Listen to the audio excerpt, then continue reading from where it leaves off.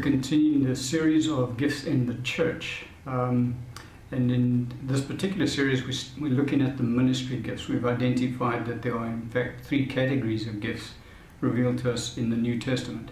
The functional gifts, which every single believer does receive at least one gift from the Lord so that they can function in the body of Christ. And the second category of gifts revealed are the spiritual gifts, as revealed to us in the book of Corinthians chapter 12, verse 9, spiritual gifts. And but we're dealing, the third category is the category of the ministry gifts. And the ministry gifts are revealed to us in Ephesians chapter 4 and also in 1 Corinthians 12. The five main ministry gifts listed are the gifts of the apostle, the prophet, the evangelist, the pastor, and the teacher, as listed for us in the book of Ephesians chapter 4. In Corinthians chapter 12, the apostle, the prophet, and the teacher are listed as well, but there are five, or really six, subsequent ministry gifts that are listed in that passage of scripture, and those are more of the minor ministry gifts, but nevertheless they are ministry gifts as such. And we said you can look at the combination of, it lists the ministry gift of administrations and helps. You can look at that as a combination to equal the ministry gift of the pastor, because the pastor stands in those offices. And then we saw the ministry gifts of healings and working of miracles. We said we can equate that to the gifts of the evangelist, because we saw that Philip the evangelist operated in those ministry gifts anyway.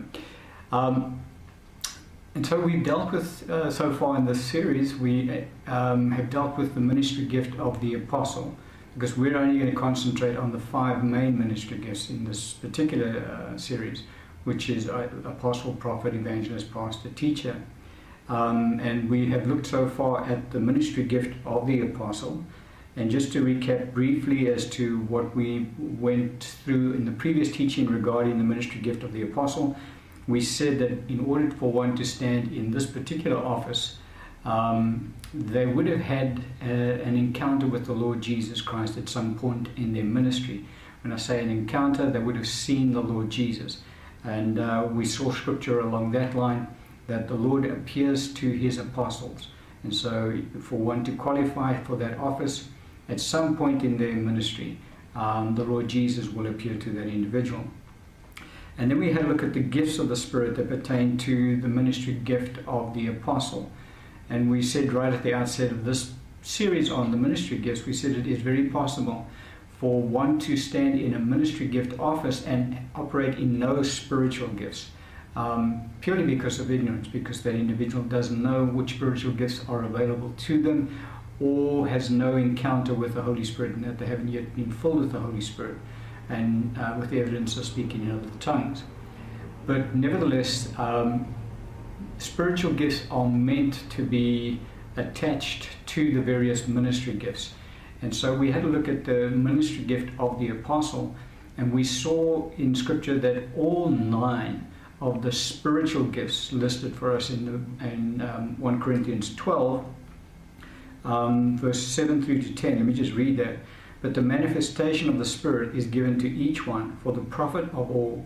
For to one is given the word of wisdom through the Spirit, to another the word of knowledge through the same Spirit, to another faith by the same Spirit, to another gifts of healings by the same Spirit, to another the working of miracles, to another prophecy, to another discerning of spirits, to another different kinds of tongues, and to another the interpretation of tongues. And so there are nine spiritual gifts listed there. And we saw evidence, we looked at the Apostle Paul and the Apostle Peter, their ministries as revealed to us in the book of Acts. And we saw quite clearly that all nine of the gifts of the Holy Spirit are made manifest through the ministry gift of the apostle. And so we said that's just another evidence of one being qualified to stand in the ministry gift of the apostle. They should have at least, well not at least, they should have all nine gifts of the Holy Spirit being made manifest through their ministries. And so we saw that it's reasonably easy for us to establish one who is called to the ministry as an apostle, because there's all these qualifications that are required in order for one to qualify to stand in that office. And you recall our Lord Jesus speaking to the church one of these churches in, I think it was the church at Ephesus, in the book of Revelations. And he said, you guys have tested those who say they are apostles and found them to be liars. And so there's a lot of people that go around in the church stating that they are apostles, but they don't meet the qualifications that are revealed to us in Scripture. And so actually they're not apostles. They do not qualify for that office. But there are individuals, there are genuine apostles in the church today, and they do qualify to stand in that office because of the qualifications that we've looked at thus far. And so that is kind of brought us up to speed on the ministry gift of the apostle, and we said we're not going to be going any further into that gift in this series. Which now that brings us to the next ministry gift listed for us in Scripture, which is the ministry gift of the prophet. Now, just as we saw with regards to the ministry gift of the apostle, that there are four separate categories of apostle in the church. We saw our Lord Jesus Christ he is the preeminent apostle in the church, and he stands in a category all by himself. Then we saw the second category of apostle was the 12 apostles of the Lamb, and they also stand in that category all by themselves. Nobody else can be part of that grouping of apostles. And then we saw that there is a grouping of apostles, or was a grouping of apostles, referred to in Scripture as the foundational apostles. And we saw that those apostles were used of the Lord to write the New Testament doctrine for the church. And that New Testament doctrine has now subsequently obviously been written, and there are no more foundational apostles in the church today. So the first three categories of apostle are not on the earth today. Our Lord, obviously, the 12 apostles of the Lamb, and the foundational apostles. Then we said there is the fourth category of apostle, which is equivalent to the apostle that exists in the church today. Now, in the same manner, with regards to the office of the prophet, there are different categories of prophets in the church. But there's only three categories of prophets, whereas under the apostles' ministry there were four categories. Under the prophet's ministry there are only three categories of that particular ministry gift in the church. And again, the very first category is our Lord Jesus Christ himself. He is the preeminent prophet in the church. He stands in that office as a ministry gift completely on his own. And the book of Hebrews teaches us that God has given our Lord Jesus the anointing above measure compared to the rest of us. He receives the full anointing. So he stands in the full anointing of the prophet in the church. And he referred to himself as a prophet. Mark chapter 6 verse 4, Scripture says, "But Jesus said to them, a prophet is not without honor except in his own country, among his own relatives, and in his own house." And you will recall that our Lord Jesus, when he went to go minister in the church or synagogue in Nazareth, that they rejected him. So he was without honor in that particular hometown that he grew up in. Also within his own family rejected him as well. And so, but our Lord, the point we really want to bring out here in this passage of Scripture is that our Lord referred to himself as a prophet. And so our Lord stands in that particular office in a category all by himself. The next category of prophet that we have in Scripture are again the foundational prophets, because we saw when we looked at the apostles' ministry that it in fact is the foundational apostles and prophets upon which the church is built on today. And so just as the foundational apostle was used of the Lord to bring revelation knowledge of New Testament doctrine to the church, so it is that the foundational prophets also fell into that category. And the scripture we can look at it in Ephesians chapter 2 verse 20. The scripture says, "Having been built on the foundation of the apostles and prophets, Jesus Christ himself being the chief cornerstone." We said when the scripture was referring to prophets there, it wasn't referring to the Old Testament prophets, it was referring to the New Testament prophets, the foundational prophets, because revelation knowledge of New Testament doctrine was never given to the Old Testament prophets. They didn't have an understanding of that. It is only the New Testament prophets that received revelation knowledge of foundational doctrine given to the church.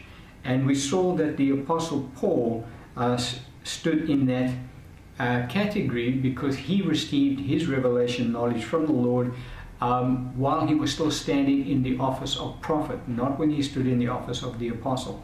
And the scripture we can pick up on for that is in Galatians chapter 1 verses 11 and 12. This is the Apostle Paul speaking about what transpired in his ministry when he was still a prophet. The scripture says, "But I make known to you, brethren, that the gospel which was preached by me is not according to man. For I neither received it from man, nor was I taught it, but it came through the revelation of Jesus Christ." And so we know the history of the Apostle Paul. When he was saved on the road to Damascus, and he then left Damascus after he was baptized in the Holy Spirit and baptized in water, and he went into Arabia. We don't know what period of time he was in Arabia. We know that from the time that he was saved on the road to Damascus until the time he left Damascus, there was a 3-year period that transpired. And so the majority of that time, Paul would have been in Arabia, receiving revelation knowledge of the gospel through Jesus Christ by the Holy Spirit. But the point that I wanted to get across here is that Paul at that time stood in the ministry gift of the prophet. He was not yet standing in the ministry gift of the apostle, and yet he received all the revelation that he needed of the gospel, and that is the gospel that he preached throughout his entire ministry.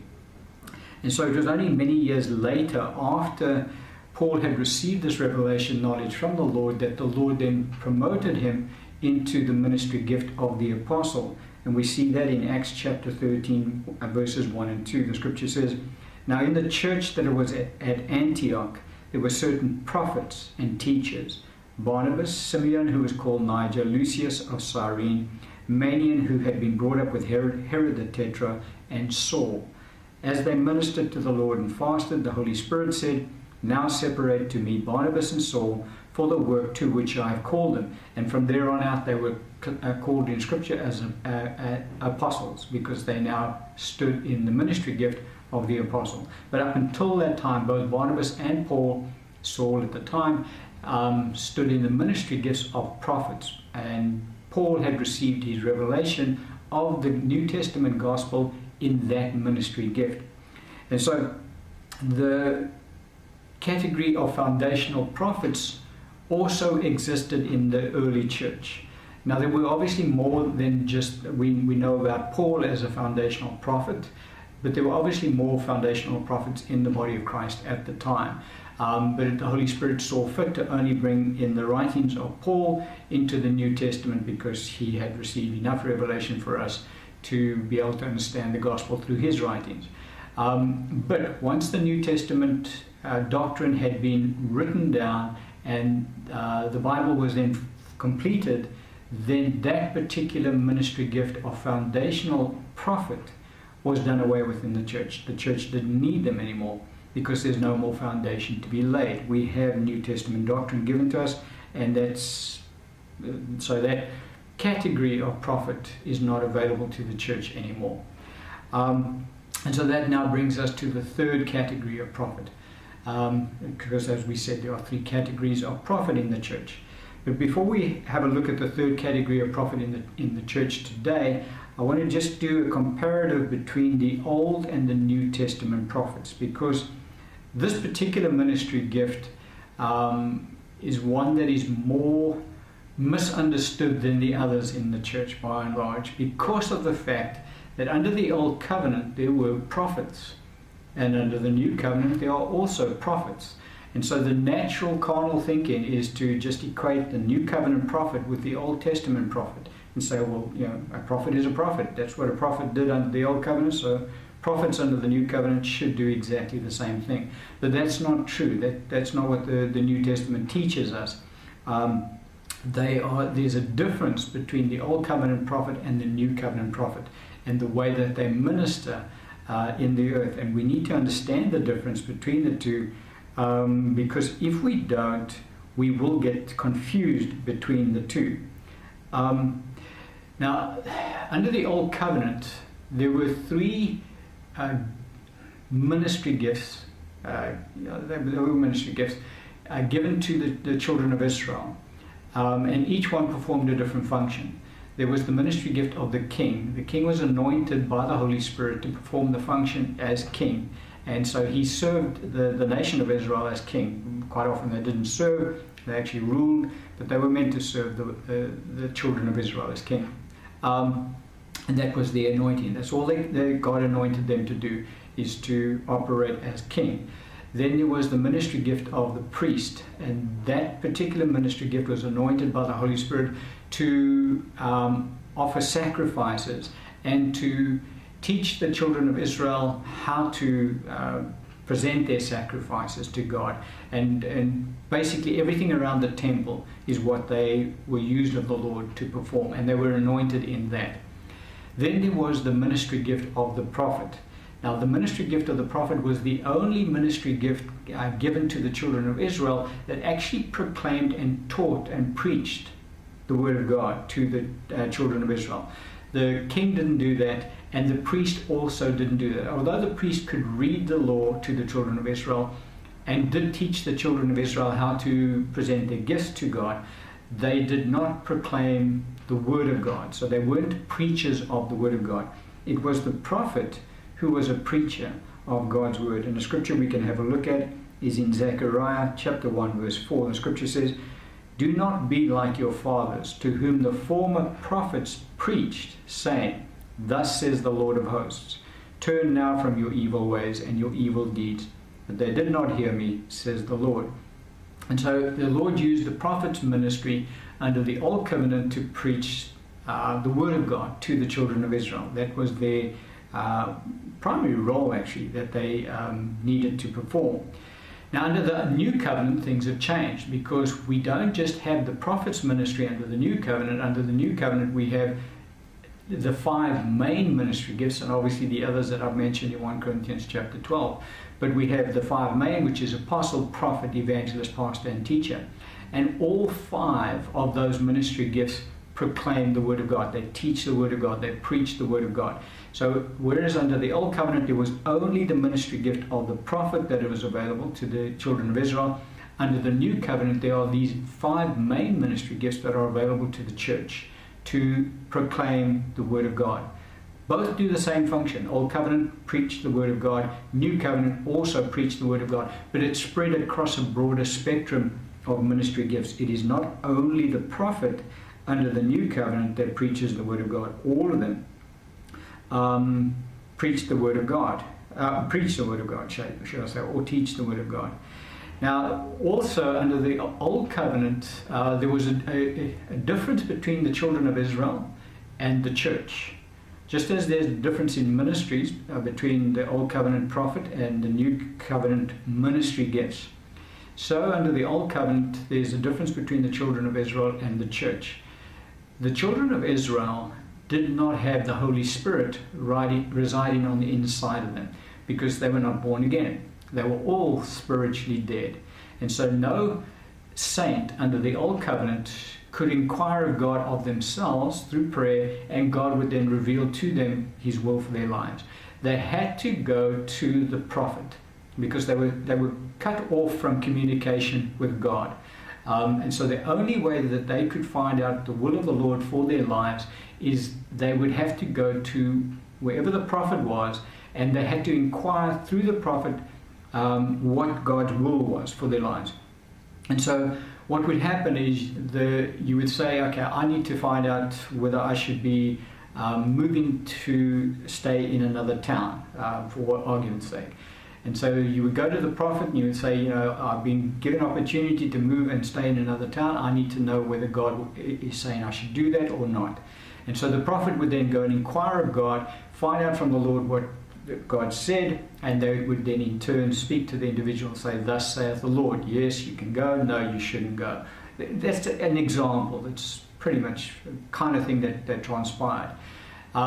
Because, as I say, the saint under the Old Covenant had no access to the Spirit of God, and so they couldn't inquire from God directly themselves. And so they had to go to the prophet. That's the way God operated under that covenant. And we can see even the king, who was anointed by God, by the Holy Spirit came upon the king to function as a king. Even a king would go to the prophet to get a direction from the Lord. And we can pick up a scriptural account of that in 2 Kings chapter 3 verse 11. Scripture says, "But Jehoshaphat said, Is there no prophet of the Lord here, that we may inquire of the Lord by him?" So one of the servants of the king of Israel answered and said, "Elisha, the son of Shaphat, is here, who poured water on the hands of Elijah." And so we see there that even the king went to the prophet to get guidance, to find out from the Lord what they should be doing. And the prophet would then say, "Thus saith the Lord," and God would then give them guidance through that ministry gift. Under the new covenant, things have changed, because now the saints under the new covenant have God himself residing on the inside of them. God the Holy Spirit. He resides on the inside of every born-again believer. And so it is unscriptural under the new covenant for saints to go to prophets to find out from prophets what the will of the Lord is for their lives. Because under the new covenant, the scripture says in Romans chapter 8 verse 14, "For as many as are led by the Spirit of God, these are the sons of God." And so we are not led by prophets anymore. We're led directly by the Spirit of God. Why is that? Because he resides on the inside of every single saint. The scripture says in Romans 8:16, "For the Spirit himself bears witness with our spirits that we are children of God." And so the way that the Holy Spirit guides the New Testament saint is that he bears witness with our spirits as to what the will of the Lord is for our lives. And so we should always look to the leading and guidance of the Holy Spirit in our spirits in order to follow after the leading and the guidance of the Holy Spirit. And so, as I say, things have changed dramatically from that aspect with regards to seeking guidance from the Lord. The Old Testament saints were constrained. They had no other way of finding out from the Lord what the Lord's will was. They had to go to a prophet in order to find out the will of the Lord. Under the new covenant, we all have direct access to God himself. So we don't go to another man and say, "Won't you find out from God for me what his will is for me?" Because that man that you go to has the same Spirit living in him that's living in you. And so God will speak to you more than he will speak through another man. Now he doesn't, we'll get to it, but it is unscriptural for New Testament saints to go to prophets to ask for, "Won't you please give me a prophetic word from the Lord? What is God saying I should be doing or shouldn't be doing? Please inquire from God for me and give me a prophetic word." That is entirely unscriptural. There's not one place in the New Testament where it is recorded that any saint went to a prophet to get guidance from the prophet. And the reason that there's no example in Scripture, New Testament, of that taking place is because God expects us under the new covenant to have our own relationship with him because we're his children. And so he doesn't approve of us trying to have a relationship with him through a third party because he dwells within each one of us. And he wants to have fellowship with us, and we should have fellowship with him. Fellowship means that, Lord, he reveals to us what his will. Our Lord said to us, when the Holy Spirit comes, he will show you things to come. And so that's his role. One of the things that the Holy Spirit does is he gives us guidance in life. And so he shows us, this is going to happen, I want you to do this or not do that. And so that's how we are meant to be led under the new covenant. So as I say, it's very important for us to differentiate between the New Testament prophet and the Old Testament prophet. Because the titles remain the same, people get deceived into thinking the function is the same, and it's not. Under the New Covenant, the function and the role of the prophet is different to the function and the role of the prophet under the Old. And we really need to understand that, because there's a lot of weird stuff that then takes place in the church when she tries to treat the prophet under the new covenant as a prophet under the old. In other words, the prophet's always going to give me guidance. So when the prophet's in wherever he's ministering, I need to go there so he can give me a word from the Lord. Or I need to be phoning him up, or I need to be sending him emails. And you get these people that, send us, I don't know, $5, whatever it is, and we'll give you a prophetic word from God, and that's not God. Now, there's some of these people operate in a supernatural realm, without a doubt. There are accurate words of knowledge given through these ministries, is not the right term, but nevertheless, because they are open to deceiving spirits, to familiar spirits. And so Satan is able to do this kind of stuff. It's not outside of his realm. He can do it. And so the person opens themselves to that.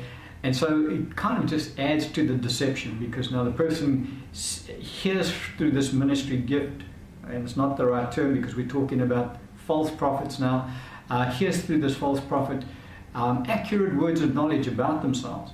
And so they think, whoa, okay, this guy's really, because he can only know these things supernaturally. And so because he knows this, I can now trust what he's saying, and you can't, because that's not God speaking. But, so the people say, okay, but what about, because I made the comment that there's no place in the New Testament where anybody ever went to a prophet to get guidance from the prophet, because it's unscriptural to do so. But there is the example given to us in Scripture, and there's actually quite a lot of examples given to us in Scripture where people do receive guidance through the prophet. But it's the way that it's done under the new covenant is different to the way it's done under the old.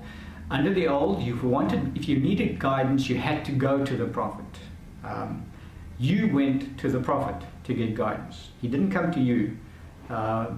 He was one man, and you had a whole bunch of people needing guidance. So everybody would go to the prophet. He didn't go around knocking on doors saying, "Can I give you guidance?"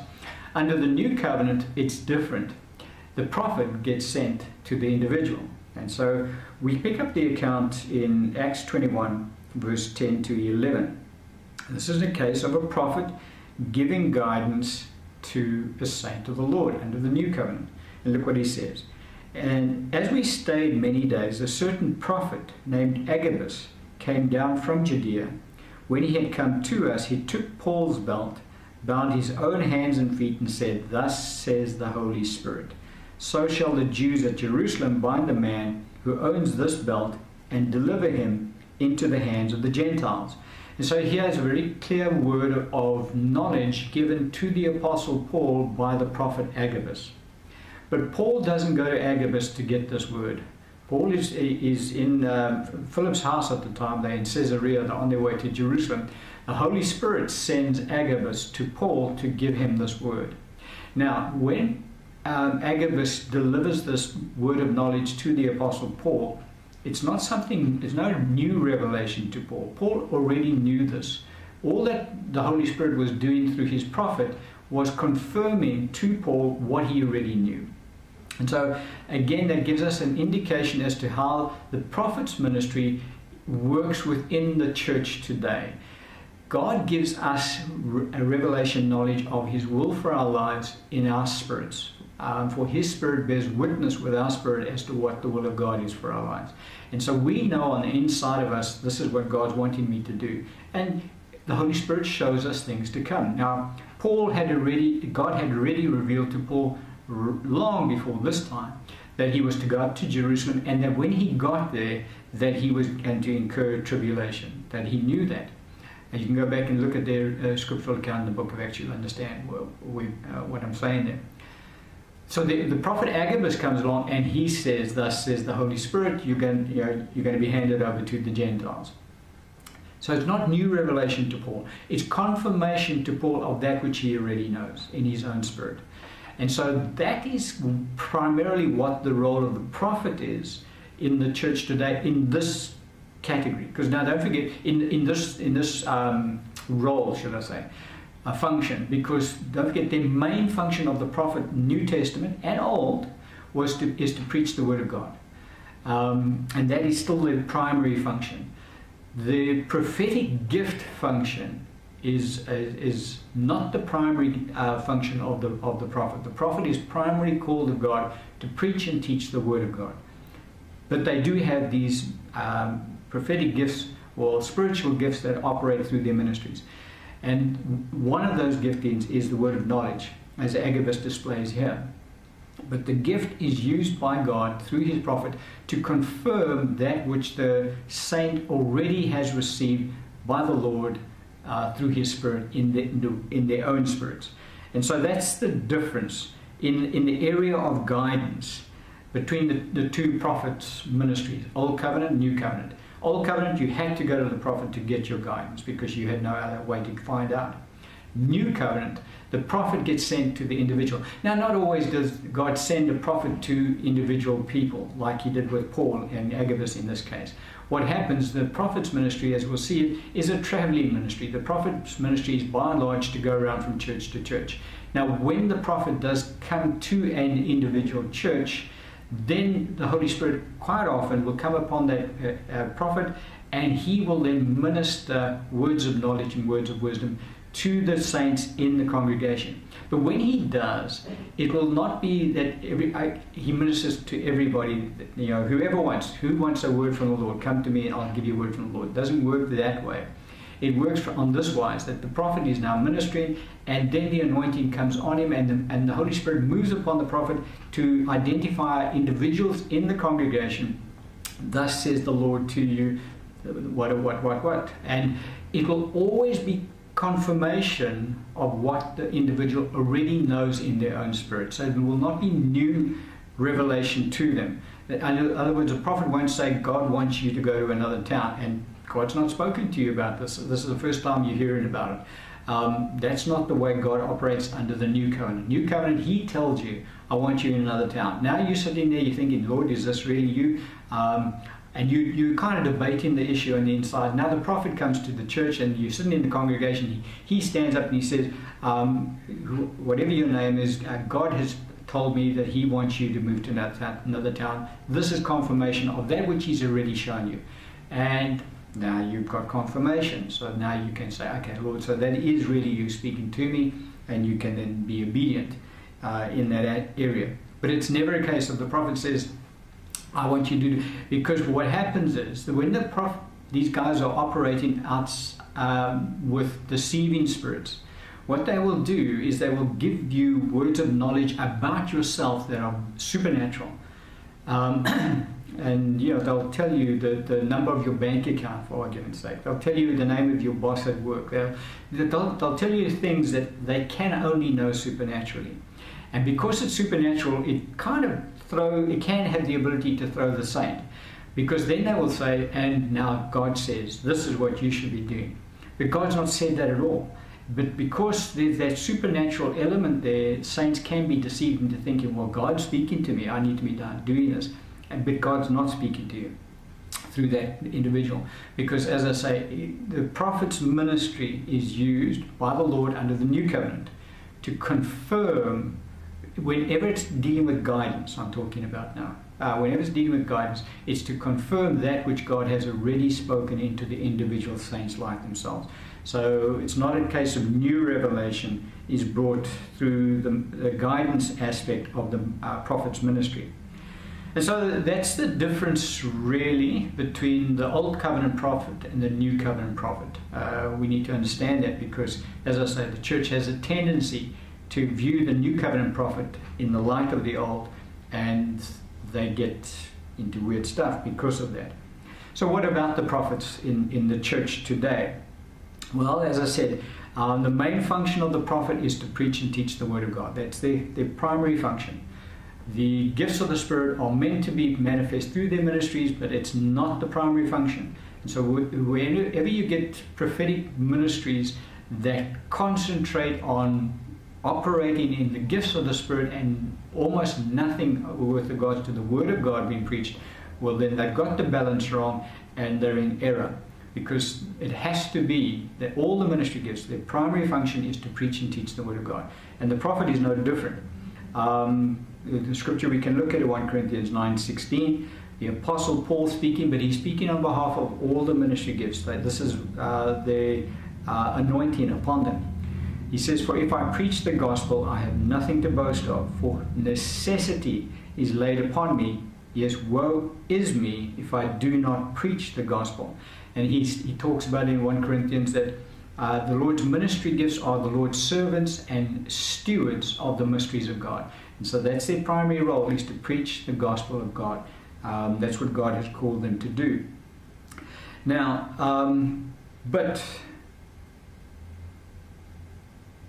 the prophet's ministry in this area is different to the other ministry gifts, except the ministry gift of the apostle, because as under the foundational prophets that we saw, the revelation knowledge given to that prophet's gift is far deeper than the other ministry gifts, except the apostle.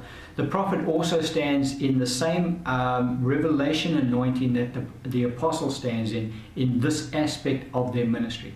I'm talking about the preaching and the teaching aspect of the Word of God.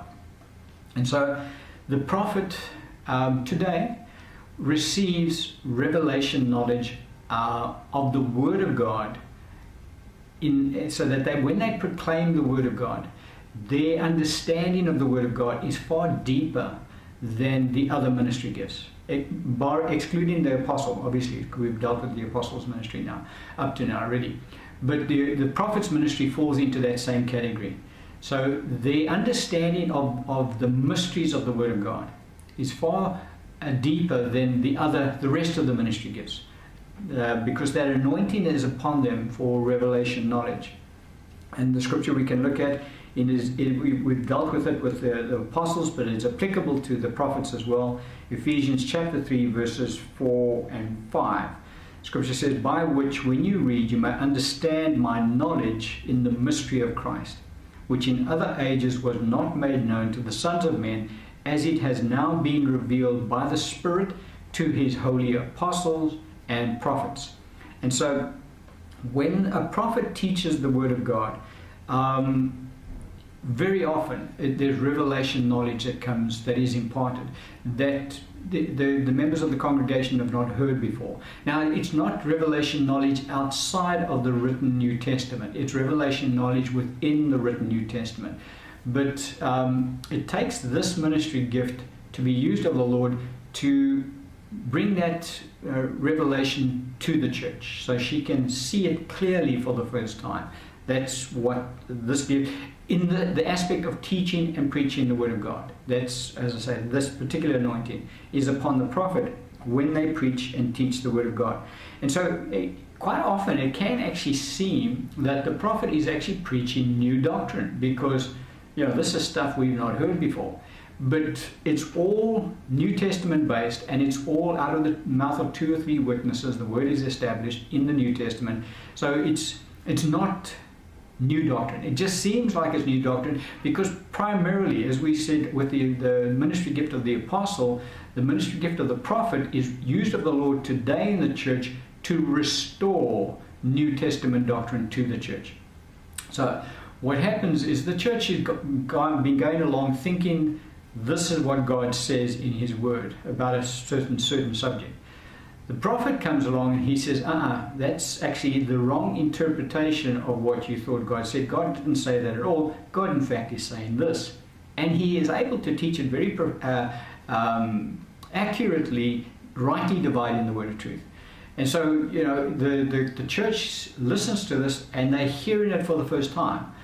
It's not written, it's not because it's never been in the Bible, it's always been there. It's just the blinders have been up and the church hasn't seen that truth.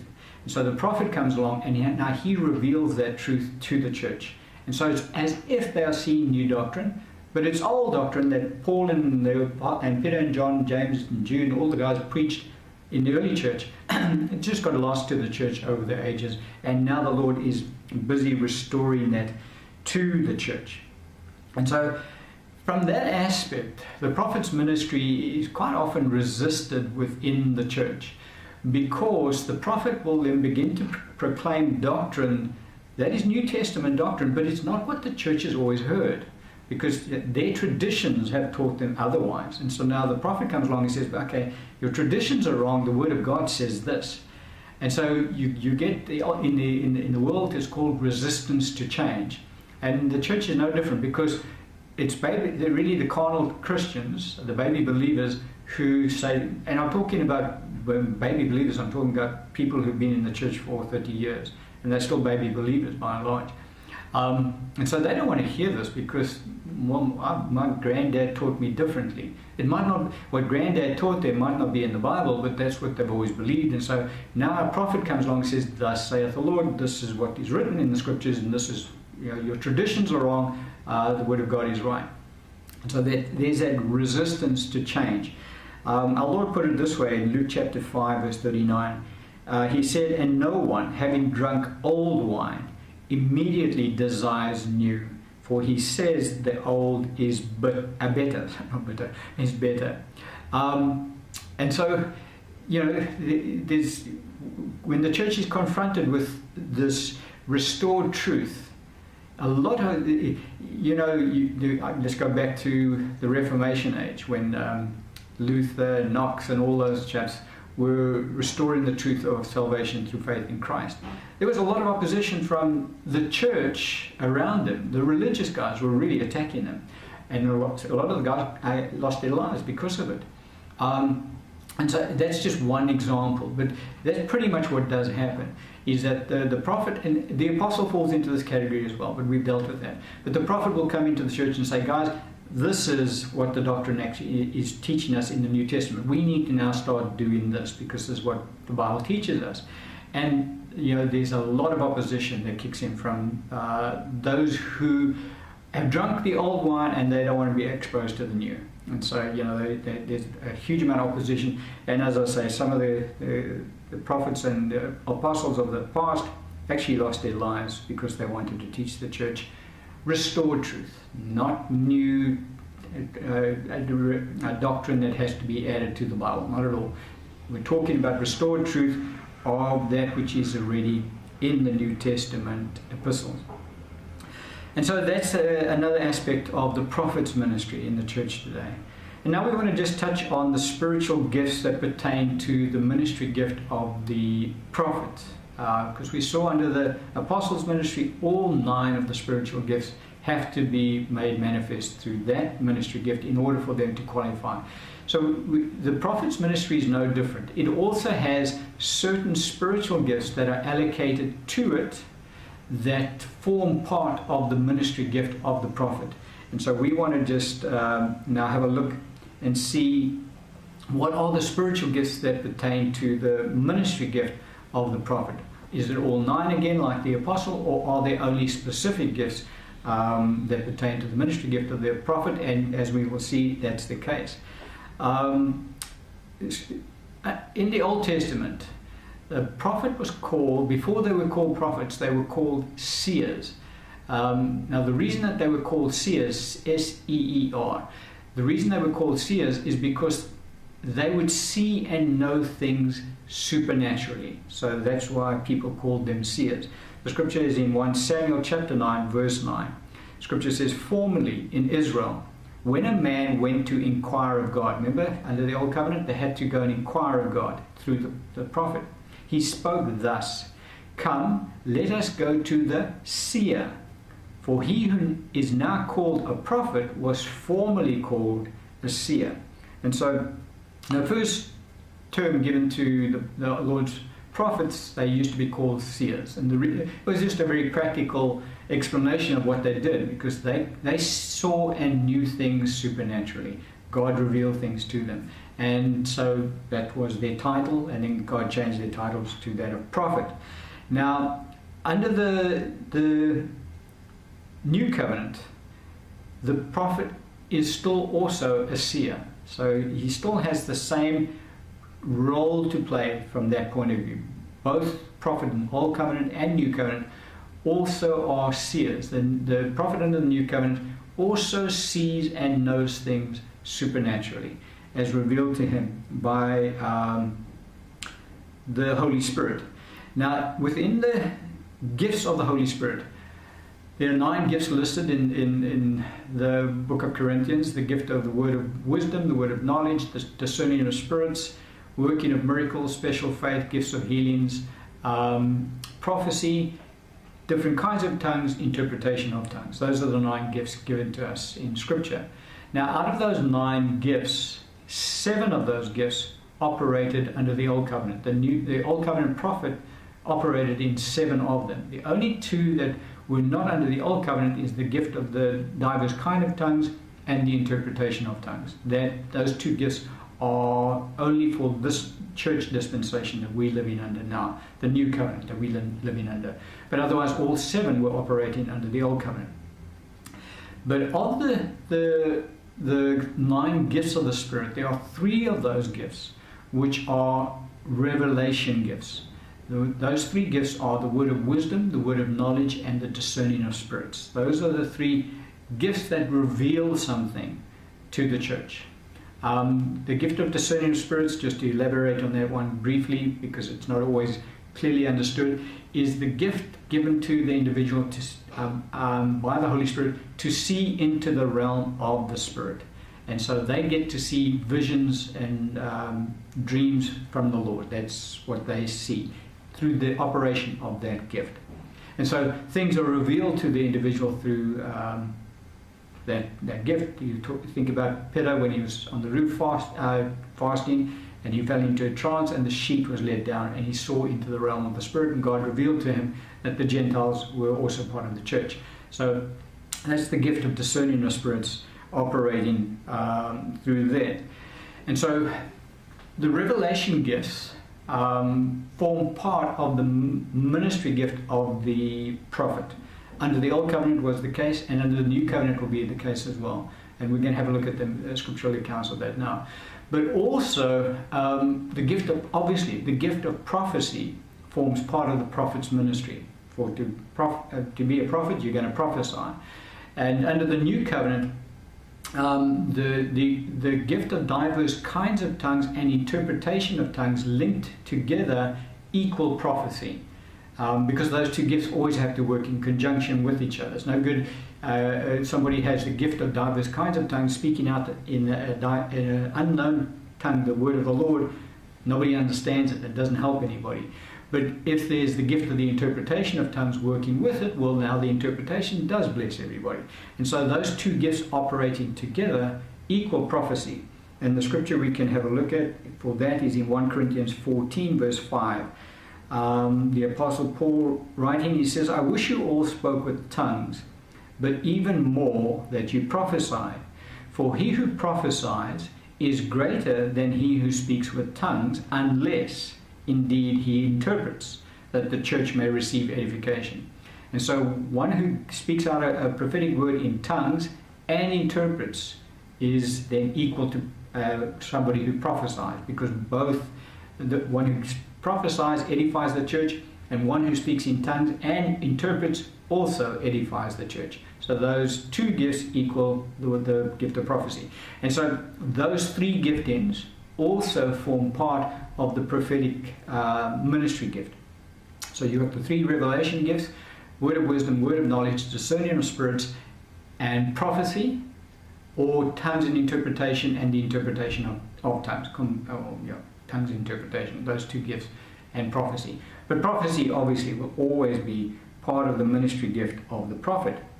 Now, just to give you clarification, because again there's confusion that arises, there's a lot of confusion with the gifts of the Spirit and the ministry gifts as well. But one of the confusion that arises with regards to the gift of prophecy is that the scripture says you can all prophesy. And he says desire, especially desire spiritual gifts, especially that you may prophesy, that the church may be edified. And so individual members in the congregation can operate in the gift of prophecy, and also the gift of diverse kinds of tongues and the interpretation of tongues. But let's just stay with prophecy for now. But now, just because an individual in the congregation is used of the Holy Spirit in the gift of prophecy does not make them a prophet. For one to be called to the office of prophet, they have to have the call of God upon their lives to the full-time ministry. And their primary role, as I say, is to actually teach and preach the Word of God. Prophecy is a spiritual gift that is made manifest through their ministry gift. So, although the prophet will and does prophesy, and a member in the congregation can also prophesy, because the member of the congregation prophesies does not make them a prophet. There's the difference. So I trust you understand the difference between the two. Now, one who gives it from the congregation gives a prophetic word in the church. The prophetic word is relatively simple in its deliverance. The scripture we can look at is 1 Corinthians 14:3. Scripture says, "But he who prophesies speaks edification and exhortation and comfort to men." So the kind of prophetic utterance that would come out of somebody's mouth who prophesies in a church, a congregation member, a saint, he would say, "Thus saith the Lord, God loves you and God wants to bless you, and Jesus has died for your sins." That's the kind of prophetic utterance that will come out. It will edify the church, it will exhort her, and it will comfort her. That's what that prophetic utterance is. Now, when a prophet prophesies, he also has the gift of prophecy, just like the congregation member has the gift of prophecy. When he prophesies, he'll also prophesy at that level. Most of the time, he'll prophesy exactly at the same level. God loves you and God has blessed you, things along those lines. But there are times that when the prophet prophesies, that a deeper anointing comes upon him, and then he prophesies with a greater degree of revelation, and there's more depth to that which he proclaims through his prophetic utterance, not through his teaching of the word now. Now we're talking about the spiritual gift of prophecy. And we have a look at an example, is in Acts chapter 11, verse 27 and 28. Scripture says, "And in those days prophets came from Jerusalem to Antioch. Then one of them, named Agabus, stood up and showed by the Spirit that there was going to be a great famine throughout all the world, which also happened in the days of Claudius Caesar." And so here we see that the prophet Agabus comes to the church at Antioch. He comes with a grouping of prophets, by the way. And we'll see that Scripture does kind of show us that prophets do travel around in team ministry. They don't always travel on their own. Quite often they travel together. But Agabus gets up as a prophet and he prophesies in the church. But when he prophesies about an impending drought that's about to hit the whole world, basically. So he's still prophesying, but now there's a deeper anointing that comes upon him, and God uses him to give that kind of revelation to the church. Now, the individual saint in the congregation who's used on a Sunday morning by the Lord to give a prophetic utterance never gives that kind of prophetic utterance, because they don't have that degree of anointing upon them. So both the prophet and the individual saint had the same gift of prophecy. It's just that the prophet's anointing to operate in that gift is far deeper, and he's able then to bring a greater revelation to the church. In this case, the revelation was that there's going to be a drought. And so God uses his prophets to prophesy in that manner. So I trust you understand the difference really between the two. Something else that I want to now, because we're now looking at the spiritual gifts that pertain to the ministry gift of the prophet. And so we've seen that prophecy is one of the gifts that pertain to the ministry gift of the prophet, because a prophet will prophesy. But it's from time to time the prophet will prophesy in a deeper anointing. And it carries a lot more authority when the prophet prophesies. And it can also be sometimes an element of judgment in the prophetic utterance given by the prophet. That will never happen through the congregational members' prophecy.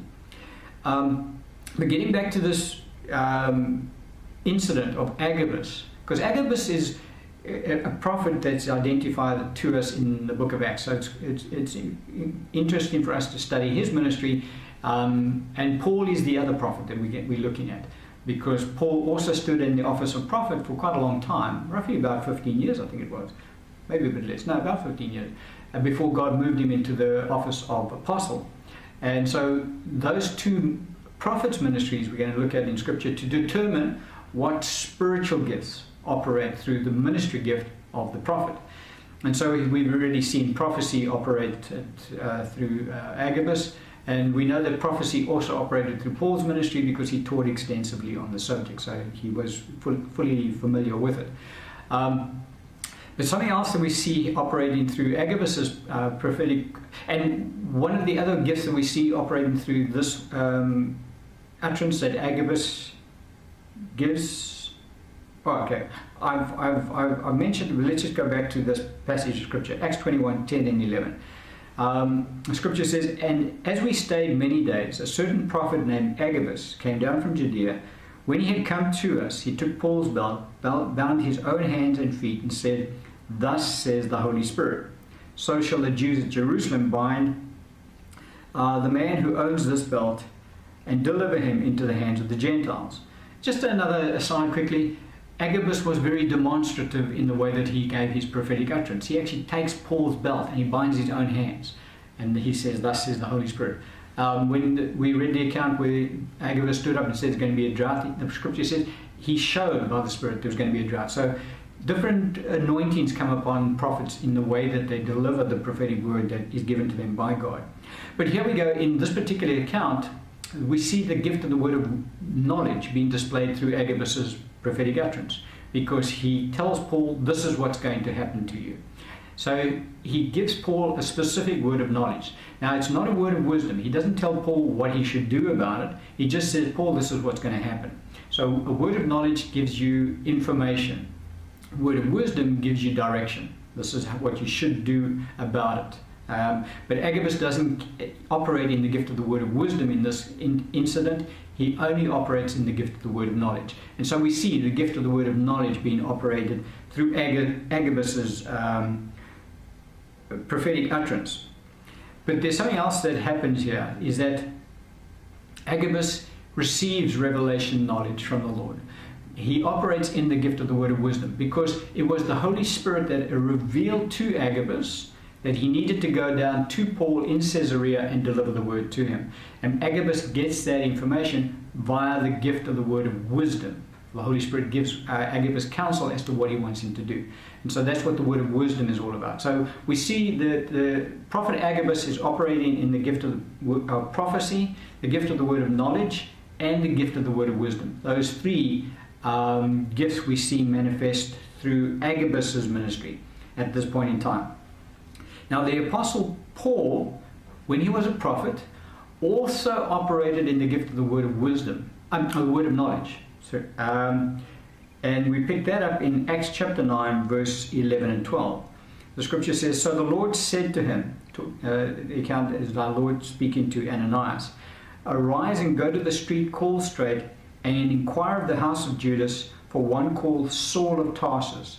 For behold, he is praying, and in a vision he has seen a man named Ananias coming in and putting his hands on him so that he may receive his sight." And so here we see Paul as a prophet, because straight away when he came into the kingdom, he was in the gift of prophet straight away. He only moves into apostle ministry later on in his life. Two of the gifts of the Spirit being made manifest through Paul here as a prophet. The gift of discerning of spirits made manifest because Paul sees a vision. He sees in the vision Ananias coming in and laying hands on him so that he can receive his sight. In that vision, he at the same time receives the word of knowledge, because the Holy Spirit reveals to Paul that a person by the name of Ananias is going to come and lay hands on you so that you can receive your sight. That's a word of knowledge. And so we see in Paul's ministry gift as a prophet, he operated in the gift of discerning of spirits and the word of knowledge.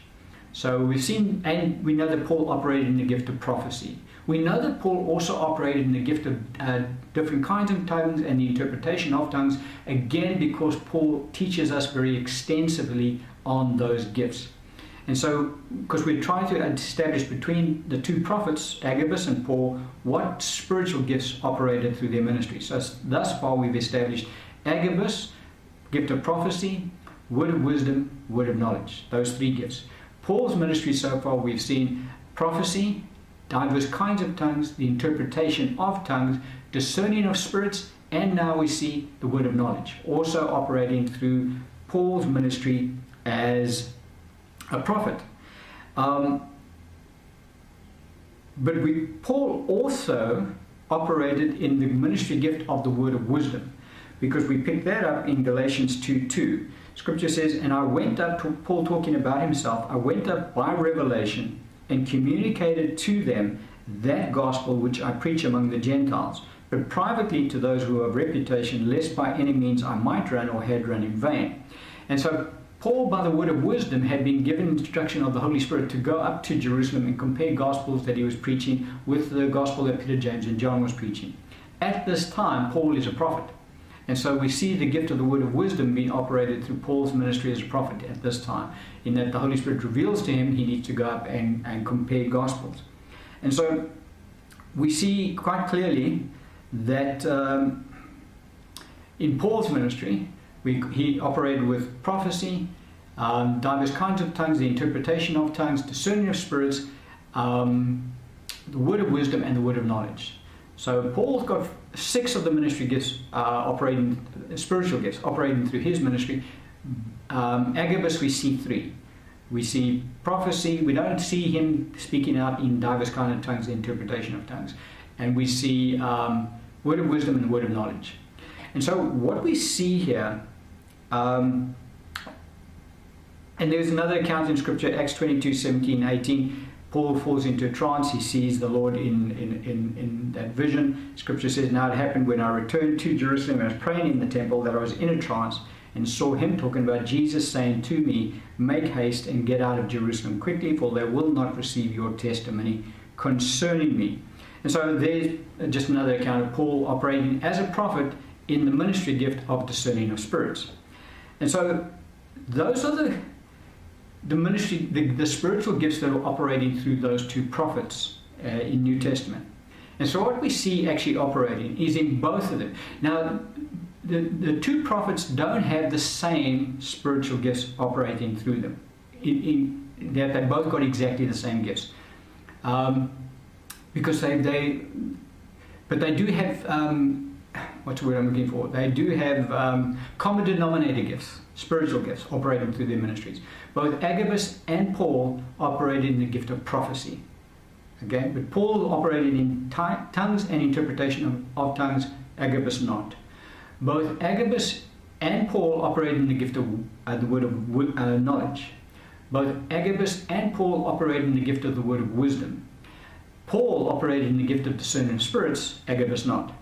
So, we said that there are 3 revelation gifts in the 9 gifts of the Spirit, which is the word of wisdom, the word of knowledge, and discerning of spirits. And so of the revelation gifts, 2 of them were operating through both prophets, but 3 of them were operating through Paul, not through Agabus. And so in order for Agabus to qualify as a prophet, he needed 2 revelation gifts operating through. He operated with word of wisdom, word of knowledge. Paul operated with 3 of the revelation gifts, word of wisdom, word of knowledge, and discerning of spirits. Agabus not. Both prophets operated with the gift of prophecy, but Agabus didn't operate with discerning of spirits and the interpretation, with the diverse kind of tongues, interpretation of tongues. And so we see that the common denominator gifts that are required for one to stand in the office of prophet in the New Testament today is they have to have the gift of prophecy operating through their ministry, at least the gift of prophecy. And they have to have at least 2 of the revelation gifts operating through their ministry. Agabus had 2, Paul had 3. So they can have more than 2, but they must have at least 2. And so that's the spiritual giftings that we see operating through the ministry gifts of the prophet. Now, in both prophets' ministry, we do not see any of the power gifts being made manifest through them. The gift of faith, working of miracles, and gifts of healings. We don't see that manifest through the prophet's ministry at all. Later in Paul's ministry, when he became an apostle, we see the gift of faith, working of miracles, and gifts of healings being made manifest through his ministry. But when Paul was a prophet, we don't see that at all. So that's another thing that we need to understand, that a prophet does not... Now the prophet can have those other power gifts operating through the ministry, like miracles, gifts of healing, work, special faith. But it's not a requirement for the prophet to have those spiritual gifts operating through their ministry in order for them to stand in the office of prophet. What is a requirement as the spiritual gifts that pertain to the ministry gift of the prophet is the gift of prophecy and at least 2 of the revelation gifts. Either the word of wisdom, word of knowledge, and discerning of spirits. A combination of 2 of those 3. That is the requirement for one to stand in the ministry gift of the prophet in the church today. So yeah, I trust that you've understood that. And then we just want to close off with the fact that the ministry gifts of the the prophets are in fact traveling gifts that go across to the various churches. There are not nearly as many prophets in the church as there are pastors and teachers in the church. And so whereas you're going to get a pastor roughly in nearly every congregation out there, you're not going to get a prophet in every congregation that's out there. And that's why the prophet's ministry is meant to travel around between the churches so that the church can be exposed to those ministry gifts, because she needs to be exposed to those anointings. And the scriptures we can look at is in Acts chapter 11 verse 27. The scripture says, "And in these days prophets came from Jerusalem to Antioch." So Jerusalem was the base church for these particular prophets. And then there's a grouping of prophets again, because it says, "In these days prophets came." And so prophets do, as we said, travel around in teams very often. But these particular prophets were based, their home church was in Jerusalem. They went to minister in the church at Antioch. And so that's what a prophet will do. He'll go around from church to church to minister, and then always return to his home-based church where he's based. So I trust you understood that. Let's look at another scripture, which is in Acts chapter 15 verse 32. The scripture says, "Now Judas and Silas, themselves being prophets also, exhorted and strengthened the brethren with many words." And there, so we see Judas and Silas were 2 prophets, also again based in the church at Jerusalem. They came out of that church, and they also went to Antioch to minister. Antioch seemed to be a favorite destination. But nevertheless, they would go to those particular churches, to the different churches, and they would minister in the churches, because the prophet's ministry is a traveling ministry. Now, prophets are based in local churches as well, but very few of them, because there's not a lot of prophets in the church. And so that's why the Lord sends them out into the churches so that the whole church can be exposed to their ministry. But it's not a case that their ministry is welcomed in churches. A lot of churches are resistant to the ministry gift of the prophet because they don't understand it, and because, as I said, they teach doctrine that sometimes it goes against traditions, and so there can be resistance to that particular ministry gift, and they don't understand. I'm talking about churches, congregations don't understand the supernatural. They haven't really been exposed to the spiritual gifts as such, and so they're uncomfortable when a prophet ministers in their midst, because now the prophet shows up the gifts of the Spirit. But churches that kind of withdraw themselves from being exposed to that ministry gift will never reach maturity in the Lord, because right at the outset we said that the church needs to be exposed to all the ministry gifts in order for her to mature.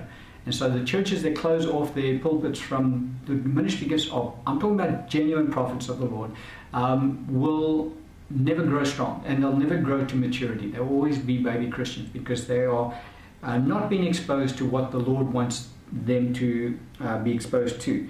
And our Lord made a comment along that line, Luke chapter 10 verse 16. He said, "He who hears you hears me. He who rejects you rejects me. And he who rejects me rejects him who sent me." And so there are churches that just close off their pulpits. They say, "Sorry, we don't want that ministry gift in our church." And they're actually rejecting the Lord in doing that, because the Lord sends his prophets to the churches to minister to his churches. Because don't forget, he's the head of the church.